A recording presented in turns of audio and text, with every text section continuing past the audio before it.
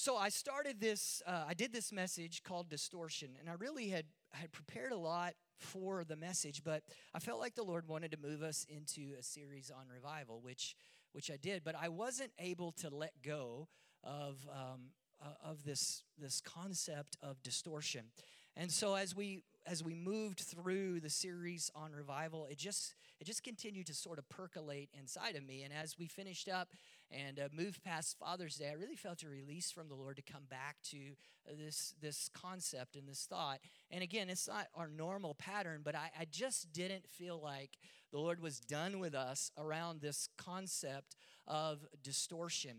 And if you recall, and some of you were here on that Sunday, and if you weren't here, you can always go to our website. You can download the message, and I'm going to refer to some of the thoughts. I'm going to rehearse just a few of them, but I'm not going to repreach the entire message. So if you weren't here, I would highly encourage you to go to the website and pull down the podcast. You can do that from our North Place app. I'm sure all of you have the North Place app on your phone. If you don't, you can download that, or you can go to our social media or whatever and grab those things. But just to refresh you, when we talked about distortion, we're talking specifically about thought distortions. And thought distortions are something that we all have in common. A thought distortion is an exaggerated pattern of thinking that is not based on facts, and consequently usually leads you to view things more negatively than they are. Has any of you ever experienced a thought distortion before? I can always count on Evans, to be honest. The truth is, across this room, every single one of us have experienced thought distortions. And the truth is, some of us live constantly in that place. And it's become a plague to our life. And as a result, many of us are stuck because we can't move past the thought distortions that exist in our lives. I'm going to read this morning from the book of Romans, and we're going to look specifically at Romans chapter 12. I love the book of Romans. I would say it's probably, I say this about all of them, but this is probably my favorite book of the Bible.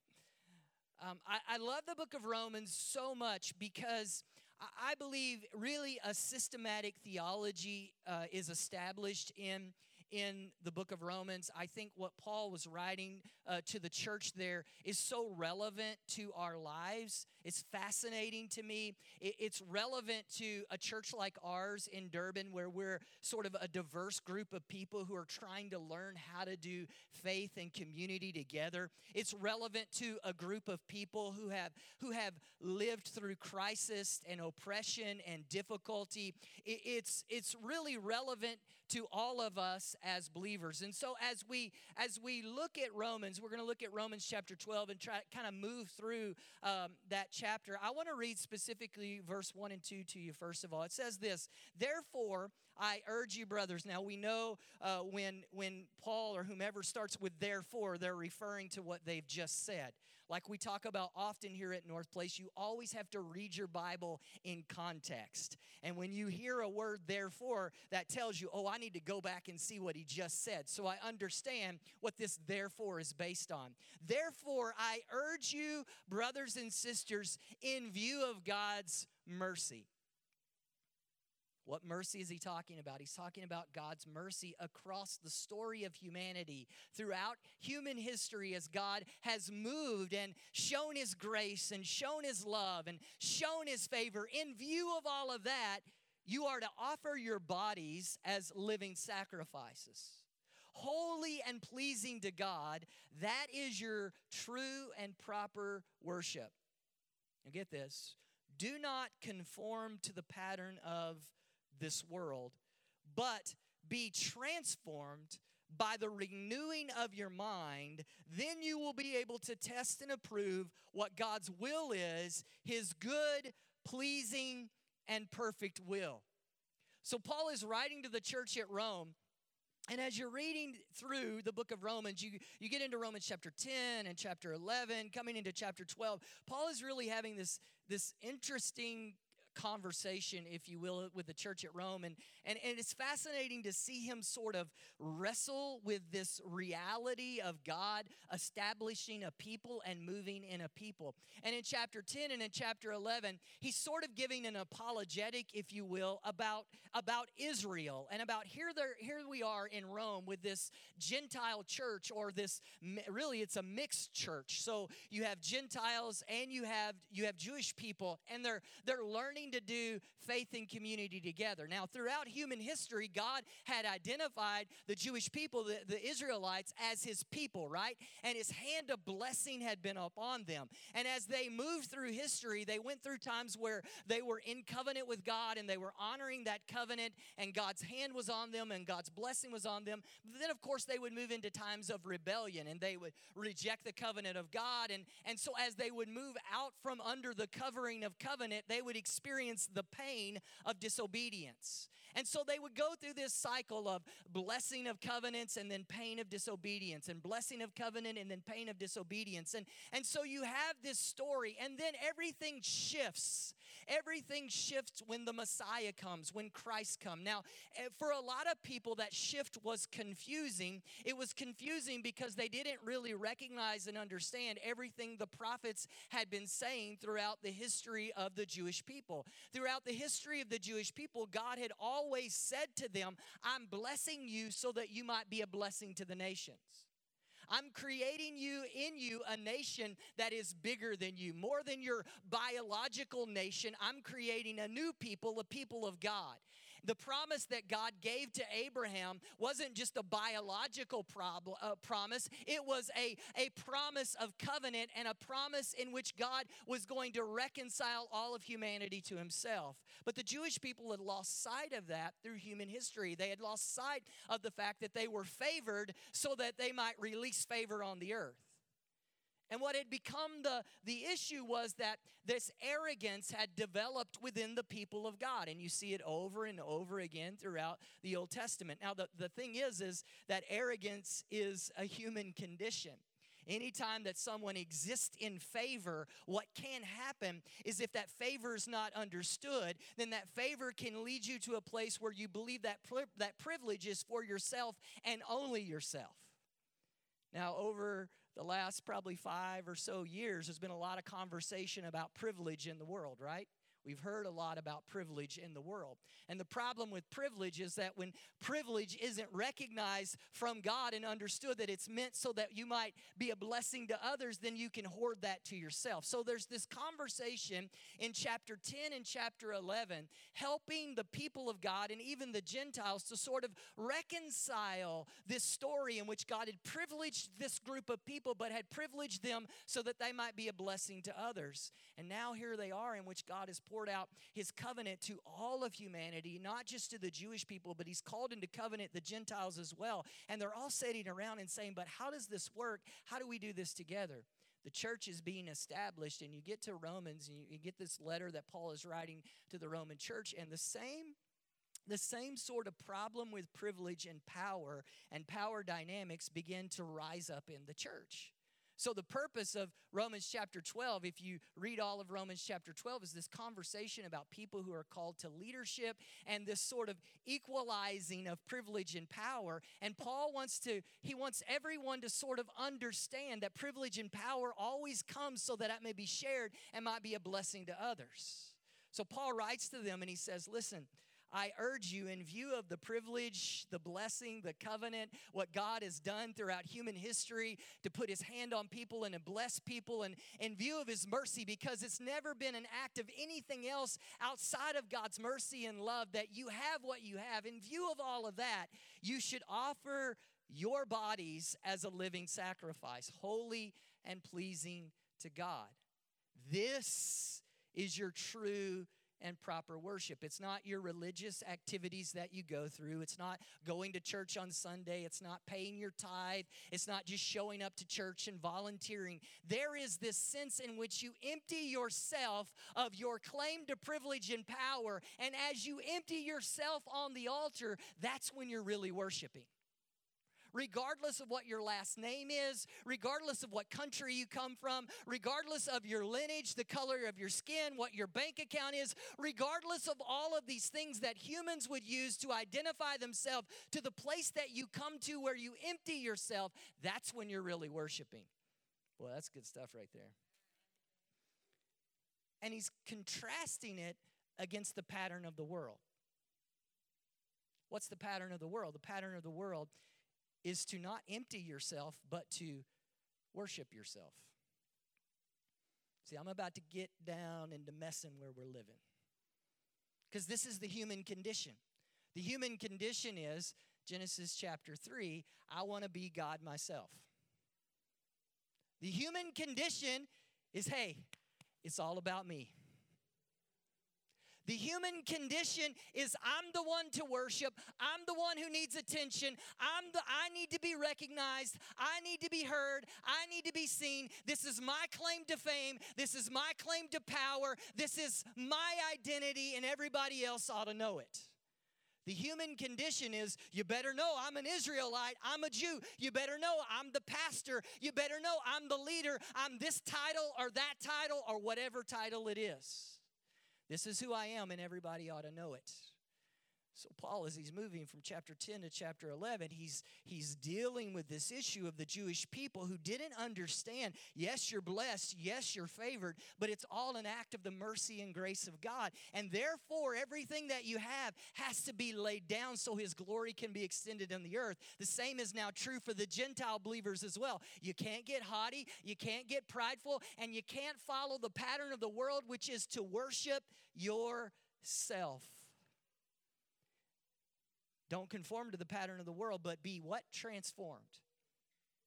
Instead of reflecting the world, you're to be something counterculture. How are you counterculture? Well, you're counterculture when you don't think like the world. You have a renewed mind. Your mind isn't caught up in the distortions that the world's mind is caught up in. What is the distortion of the world's mind? The distortion of the world's mind is Genesis chapter 3. I'm going to be God myself. I'm going to be worshiped. People need to see me. They need to hear me. They need to know that I exist. And you may say, oh, Randy, that's easy for you to say. You don't know. I'm having to strive. I'm having to fight. You're right. I don't understand what you've been through. I don't understand your life. But here's what I know. If you read the history of the Jewish people, there's never been a history of people in the world who have been more oppressed, more neglected, more wounded, more attacked. These people were coming out of slavery and oppression. It's no wonder they had a chip on their shoulder. It's no wonder that they had to fight for attention and fight to be heard. And I know there are people in this room right now. You've had to fight to be heard. You've had to fight to be seen. You've had to fight to exist. And as a result of that fighting to exist, if you're not careful, like me, you can fall into the trap of living like the world. Your mind is caught up in the place of believing that you have to strive so that you're seen, so that you're heard, so that people know you're the pastor, or they know you're the leader, or they know your name. Paul says, listen, that's the pattern of the world. That's the pattern of brokenness. That's the pattern of Genesis chapter 3. Instead, you're to be renewed by the transforming of your mind. As we talked about thought distortions, I shared with you a couple of months ago, Dr. Aaron Becks, he gave 10 different thought distortions. Really quickly, I'm going to move through them again. The first thought distortion was mind reading. Mind reading is thinking you know what others are thinking and feeling towards you and assuming. Assuming they didn't see me when I walked in the room. They must not know who I am. They gave me that side eye. I know how they feel about me. I know what they think about me. I know how they just looking at me that because I'm white, they just see me that way. He spoke to me that way because I'm short. If I was tall,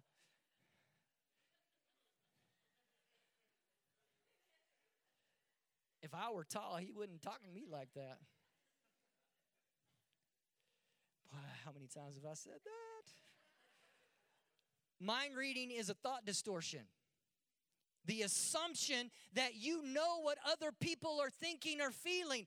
Folks, it's the pattern of the world to constantly be thinking out of your brokenness, out of your bondage, out of your slavery, to be perceiving everyone's thoughts about you based on what was broken in your past. That's the pattern of the world. It's not the pattern of those who've been transformed. It's not the pattern of those who know their identity in Christ Jesus. I don't have to worry about what people think about me when I know who I am. Mind reading number 2. Shoulds, the musts and oughts of the world. Shoulds are the demands that we make on ourselves. I should have this by now in my life. My career should be like this. She should treat me like this when I come home from work. It ought to be this way. Shoulds and oughts are thought distortions, places that we live in our imaginations where we create this perfect world of the way we think things ought to be. Number 3, all or nothing. Seeing things as black and white, only looking at things one way, using terms like it should always be this way. Every time it should look like this. I should never have to feel this again. I should never have to experience this pain. Don't people know who I am? It's a thought distortion. Labeling. You label yourself or you label others based on a single word or a phrase or a single experience. He's a jerk. He's always going to be that way. So every time he talks to me, I hear him through the filter of the fact that he's a jerk. I can never receive anything from him because my boss is a jerk. He's always going to be a jerk. He comes in and he asks me how the day is. Oh, he knows how the day is. He's just being a jerk. He knows it's raining outside. He's just trying to get something out of me. I put a label on people and I live in that space. Do you remember this from 2 months ago? See, some of us live there filtering. We take negative details and we magnify them and we filter out the positive possibilities in any circumstance or situation because, again, it's always going to be this way or it's never going to be this way. It's a thought distortion. Unfavorable comparisons. When we suppose there's this unusual magnifying glass that magnifies some things in some people and shrinks other things about ourselves or others. I have a hard time saying this one, but it's my favorite because I think it's where many of us live, especially after the last couple of years. Catastrophizing. Is that how you would pronounce that? There it is. When we make everything's a catastrophe. I know none of you are like this, but you probably have somebody in your life. Every time you see them, oh my goodness, the sky is falling. It's the end of the world. They've lost everything. Their marriage is over. Their career is ended. Well, personalizing. We see ourselves more involved in a negative experience than we really are. We make everything about ourselves. And then the opposite of personalizing it and it's all my fault, the opposite of that is blaming. We usually fall into one of those two categories. We're either always blaming ourselves or we're always blaming somebody else. It's their fault. They did it. It's because of this. It's never the possibility that there were circumstances beyond my control or their control. It's either my fault or their fault. It's always their fault. And then number 10, this is another one of my favorite thought distortions. When we make feelings facts. Well, how do you know that? Oh, I just feel it. I cannot tell you how many times I've had that conversation with myself. Oh, I just felt it. I felt it when he said that too. I felt it when I saw her. She doesn't like me. How do you know she doesn't like you? I mean, what has she ever done? Oh, I don't know. I just sense it. It's funny to me. I talk to people about gifts of the Holy Spirit. They have no idea what I'm talking about until you get to this. Oh, I have discernment. Honey, I'm going to tell you it's not the Holy Spirit. Oh, I just discerned it. No, you're caught in I'm caught in a distortion. I've embraced, I've believed things, and I'm going with those emotions, and I'm making those emotions reality. Some of you are getting uncomfortable this morning. I don't know what's going on. I've made my emotion my reality, and what is so crazy to me is that there's no evidence. There's no proof, but I take and I live in that thought distortion, and I make that thought distortion so real. And one of the things I love to do is to study neuroscience and the way our brain works. And did you know that when you focus on something, when you imagine something, when you do all that scenario playing that you do in your head, you are actually rewiring your brain to convince yourself that that thing that you imagined is real? Did you know that when you do that long enough, you create neural pathways in your brain where it becomes a reality in your brain? Many of us have told ourselves stories so many times that now nothing could convince us that it's not real because it lives in our brain. Many of us come to places of catastrophe in our relationships with our spouses, our family members, our parents, our children, because of things that we have imagined in our mind. Paul takes the church through a whole conversation about the transforming of their mind. In verse 3, he says this. He says, "For by the grace given me, I say to every one of you, do not think," okay, get this, "do not think of yourself more highly than you ought, but rather think of yourself with sober judgment in accordance with the faith God has distributed to each of you." Now, you may be saying, "Oh, Pastor, but isn't he about to talk about the different gifts?" Yes, he absolutely is. But as he's setting that up, look what he's saying. He's saying, break the pattern of the world. What is the pattern of the world? The pattern of the world is when you're focused on yourself. Many of us in this room, our thought distortions exist because we spend so much time in our heads making everything about us. I am my own God. I should be worshiped. I should be recognized. People, but I'm oppressed. I'm a short dude. And so as a short dude, people have looked down on me my whole lives. So I have to fight to be seen. I have to fight to be heard. And so I get in this place where I am self-obsessed and I'm self-promoting, and I'm on Instagram and I'm on Facebook and I'm on everything else, making sure I'm seen and I'm heard and I'm expressed, and it's all about me. Paul says, listen, there should be a different way. There should be a different way that you orient your life.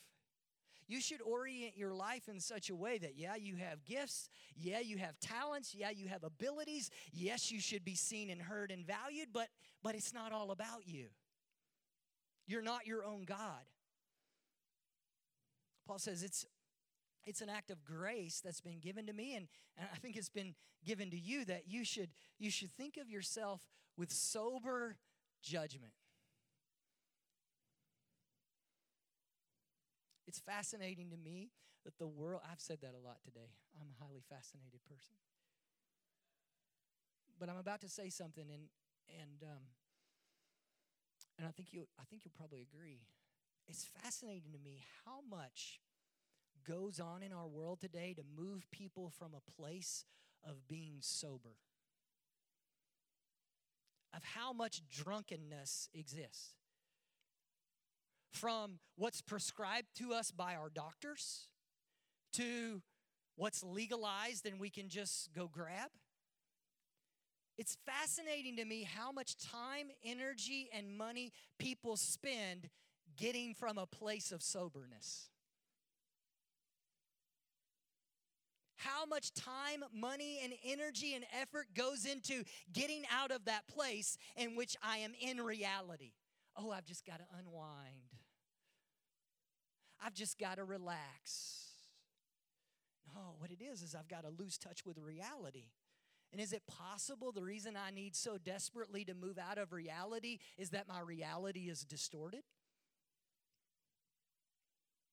Is it possible that I'm having to work so hard to unwind and disconnect because I'm in a place in which internally things are out of sort and out of order because I have aligned my life around me being God instead of God being God? Around it being all about me instead of being all about Him? Around the fact that I need glory so desperately and that I don't get it and can't get it, and because it's all about me getting glory instead of Him getting glory, I'm never going to be satisfied, and so I got to get not sober? Don't say that to me. My doctor prescribed this to me. Okay. Don't say that to me. It's legal. Okay. I'm just saying. Paul said in Romans chapter 12 that in my mind, I should seek soberness, not disconnectedness from reality. Well, you like this part a lot, I can tell.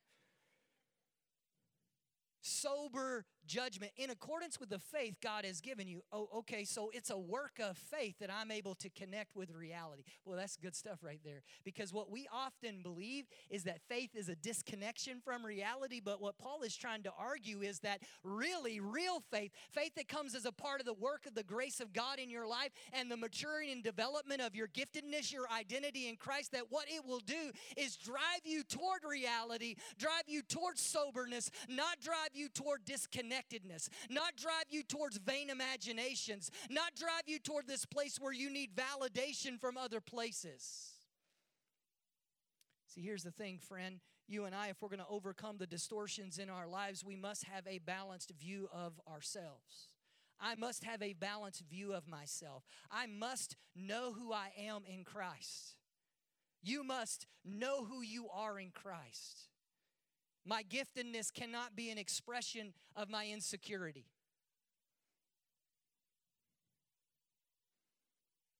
Boy, you got to get that.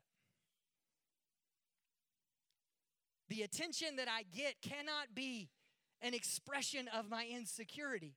Instead, it must be an act of God's grace and His work in me, and I've got to be okay with that. My gift, the attention that I receive, the acknowledgement that comes to me in my life cannot be a crying out of my brokenness. Instead, it must be an extension of His glory. See, here's the thing, Romans chapter 12, the church had fallen right into the same trap that some Israelites had fallen into. They were working out of their insecurity and brokenness and demanding recognition from the world. Some of these people that he's about to list, who's talking about their gifts, they were demanding attention. They were demanding affirmation. They were creating the same broken power distance that had existed all the way since Genesis chapter 3. And Paul was trying to correct it, and he was saying, stop being drunk on your own imagination and need for affirmation. Instead, be in a place of sober judgment that recognize Christ has recreated you, and in His recreation of you, He's empowered you, enabled you, not so you can get glory and be your own God, but so that you might demonstrate His glory. See, if I have a balanced view of myself, then I can live out my design. But when I don't have a balanced view of myself, I live in this place of distortion. And this place of distortion makes demands on other people that they can never meet. See, here's the thing, friend. Many of us need to get out of our own heads. I'm miserable. I'm wounded. I'm broken. I'm hurting. I'm not happy. I'm not satisfied. I'm discontent. Because I'm stuck in my own head. I'm stuck in that imaginary world that I have created, those thought distortions that have become reality in my life that are not rooted in the truth of God's word and what He has said about me. It may be true about how I imagine people view me and think about me, but it's not true according to what God's word says about me. Paul then moves, it's fascinating, he moves them into a place where he starts giving them practical advice on how they can get out of their own head, how they can get unstuck. Chapter 12, verse 15, he says, rejoice with those who rejoice and mourn with those who mourn. And he gives a whole list, You can go and you can read this later during your daily 20. He gives a whole list of activities of things that they can do in exchange for what they would ordinarily do out of their flesh, the pattern of the world. The pattern of the world is, I don't rejoice when you rejoice. You rejoice when I rejoice. When you're mourning, I say, oh, okay, sorry, honey, and then I move along with my day. The pattern of the world is that we mourn when I'm mourning, we rejoice when I rejoice, but it's about me, it's not about you. And the judgment I make on everybody else's life is if they are capitulating to me, not if I'm serving them in their moment. I'm feeling validated based on people's response to me, not feeling fulfilled based on my service to others. Oh, that's good. The pattern of the thinking of the world is I don't matter and people aren't expressing my value unless they are responding to me instead of I express my value in response to others. The pattern of the world is I don't see my value and others don't see my value unless they're serving me, not that I experience my value in service to other people. In serving the poor, in loving others, in coming to where you are. And when I may be going through hell in my life, but when you're rejoicing, I'm going to come rejoice with you. I may have just experienced the greatest day of my life, but when I see you in your mourning, I'm going to come and I'm going to mourn with you. I don't have to minimize your mourning. I don't have to minimize your circumstance because I had a good day. I can set aside my good day because my good day is going to be there tomorrow and the next and the next and the next because I know who I am. I can join you in your mourning. I can stop what I'm doing because who you are is more important than what I'm doing. Whew. Paul goes through this whole list of activities, showing them. Here's what you do. You do the opposite. You do the opposite of what comes natural to you in your flesh. What would come natural to you when you're in affliction? What do? I don't enter into the affliction. I don't allow the affliction to overwhelm me. Now listen, these are people who are being hung upside down on crosses. Oh, you don't understand the oppression that I've been. No, I don't understand your oppression. But can you just for a minute enter into the oppression of the church in Rome? These people are being burned at the stake for their faith. Not being outed on Facebook. No, I mean literally whipped and killed. And Paul's saying to those people, get out of your own head. Do the opposite of what comes natural to you. Your oppressor, the one who's hurting you, the one that's beating you, love them anyways. Do the opposite of what comes natural to your flesh. There's this great theology that Paul is building in the church, that he's trying to teach them that what happens in their flesh, what happens to their earthly body really doesn't matter. I'm not convincing you. I can see it. Paul says you lay down this body. What goes on in this body is your reasonable act of worship. In view of what God has done for you, the pain that you experience, this moment of rejection, this fear that you're walking through right now, it's just a sacrifice. You just offer it up because God is good and He's loved you with an everlasting love and He's never let you go. The story of what He's been doing in your life extended far before you took your first breath. That's how good and faithful He is. So just offer it up. Think differently. Get out of your head. Get out of that space where it's all about you. Listen, here's what you and I have to understand. To the degree that it always has to be about you, it will never move beyond you.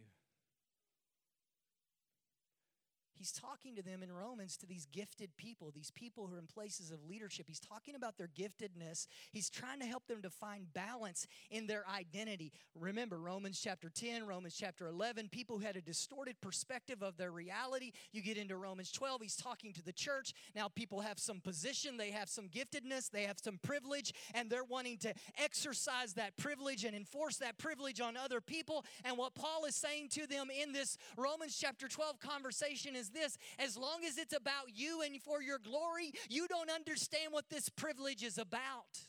You don't understand what this grace and this mercy and this love is about. It's not so that you can be seen and so that you can be heard and so that you can be validated. It's not so that you can be up on the stage and people will applaud and people will clap. It's so that you might extend the glory of God on the earth. That's been the call to humanity from the very beginning. And here's the problem: to the point that your giftedness, that your identity, that your thought life is all about you, your glory will never extend any further than that. Because what you and I are sowing into the world, it is exactly what we reap. When I'm walking around in my imagination, remember those thought distortions, and I'm making judgments and assumptions about other people, and I'm presuming the fact that everyone is seeing me based on my filters and based on my shortness or the color of my skin or my bank account or my career or my degree. When I'm presuming that about everybody else, I'm sowing that into the world. Therefore, I'm receiving that. I'm reaping that. I'm creating that atmosphere around me. And so therefore, my giftedness, my true identity, who God has called me to be, all the things that God has stored up in me in His glory is never released in the earth because I can't get out of my own head. I'm stuck in Genesis 3 where I got to be my own God, where it's about me, it's about my glory, and I can't move beyond it. I don't understand. I come to church, I do my daily 20, I pay my tithe. Why can't I get out of this moment, Pastor? I would submit to you today that you and I struggle to get out of this moment because up here, it's all about us. It's all about me. And I can't move beyond it. His glory won't move beyond it. Romans chapter 12, verse 21. Paul ends the chapter, really sums up the thought. He says this: do not overcome evil by evil. Or do not be overcome by evil, but overcome evil with good. Overcome evil with good. You don't overcome evil by enforcing your title, your identity, by forcing people to accept or validate you. You don't overcome evil by evil. You overcome evil by good, by doing the opposite of evil. You overcome Genesis chapter 3 by Christ, by doing the opposite of those in Genesis, what Genesis 3 did, which was to reject the rule of God and make it all about me, make it all about my need to be worshiped and my validation. You and I have to make a choice and a decision to actively respond to negativity. We have to actively respond to evil. We have to actively respond to rejection. We have to actively respond to the human nature, which is broken, which is, according to Scripture, sinful. We have to make a choice. We have to make a choice. I'm going to do the opposite of my flesh. When I feel insecure, I'm going to do the opposite. When I feel violated, I'm going to do the opposite. When I feel attacked, I'm going to do the opposite. When my imagination is taking me down roads, I'm going to do the opposite. When I walk into a room and I feel like I'm not good enough, I'm not smart enough, or people don't like me, or they don't receive, I'm going to do the opposite.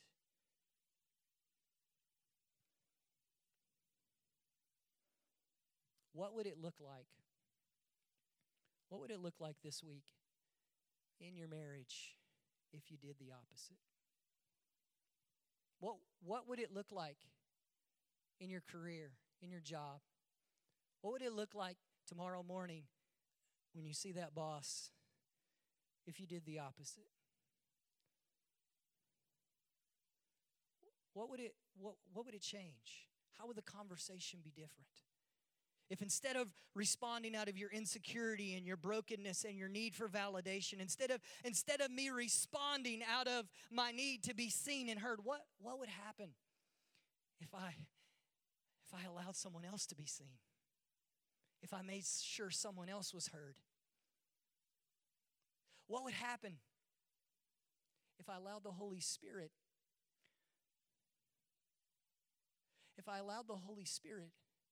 to let the glory of God be demonstrated through my life instead of fighting, striving, clawing, hoping, longing for my own glory? Can you close your eyes for just a moment? Lord, I thank you so much for the truth that's in your word.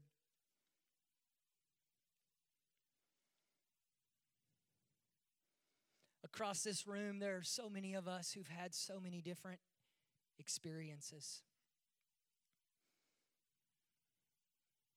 God, I love the people in this room so much.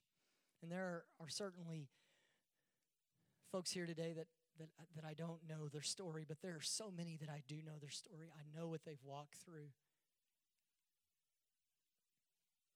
I know what they've lived through. I know what some of them have died to and been resurrected from.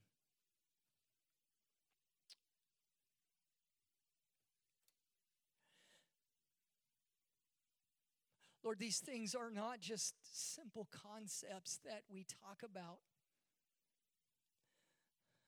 God, they're earth reality-changing truths that if they come to live inside of us, will change everything.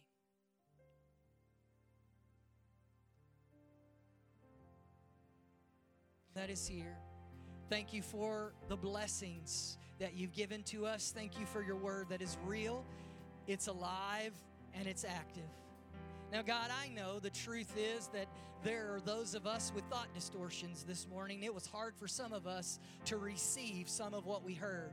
Some of us were offended by things we heard this morning. Our defense mechanisms went up, and we said, oh, that may be true for you, but that's not true. Lord, there are those of us that the enemy just came in just to fight every word that was said. But Holy Spirit, I ask you right now for every single one of us here, overcome our objections, and may the truth come alive inside of us. May the Word of God be rhema. May it be living inside of every one of us today as we leave this place, overcoming our offenses and objections. Because, God, that's how much you love us and desire a relationship with us. For those of us who need to overcome distortions, help us this week, Holy Spirit. For those of us who don't call you by name and don't have relationship with you, help us to come near to you as you've come near to us this morning. For those of us dealing with issues in our lives, Lord, show your glory this week. I pray, bless these people. May they experience your love and grace, and most of all, your peace. I ask it now in Jesus' name. Amen and amen. God bless you. Have a great week in the Lord.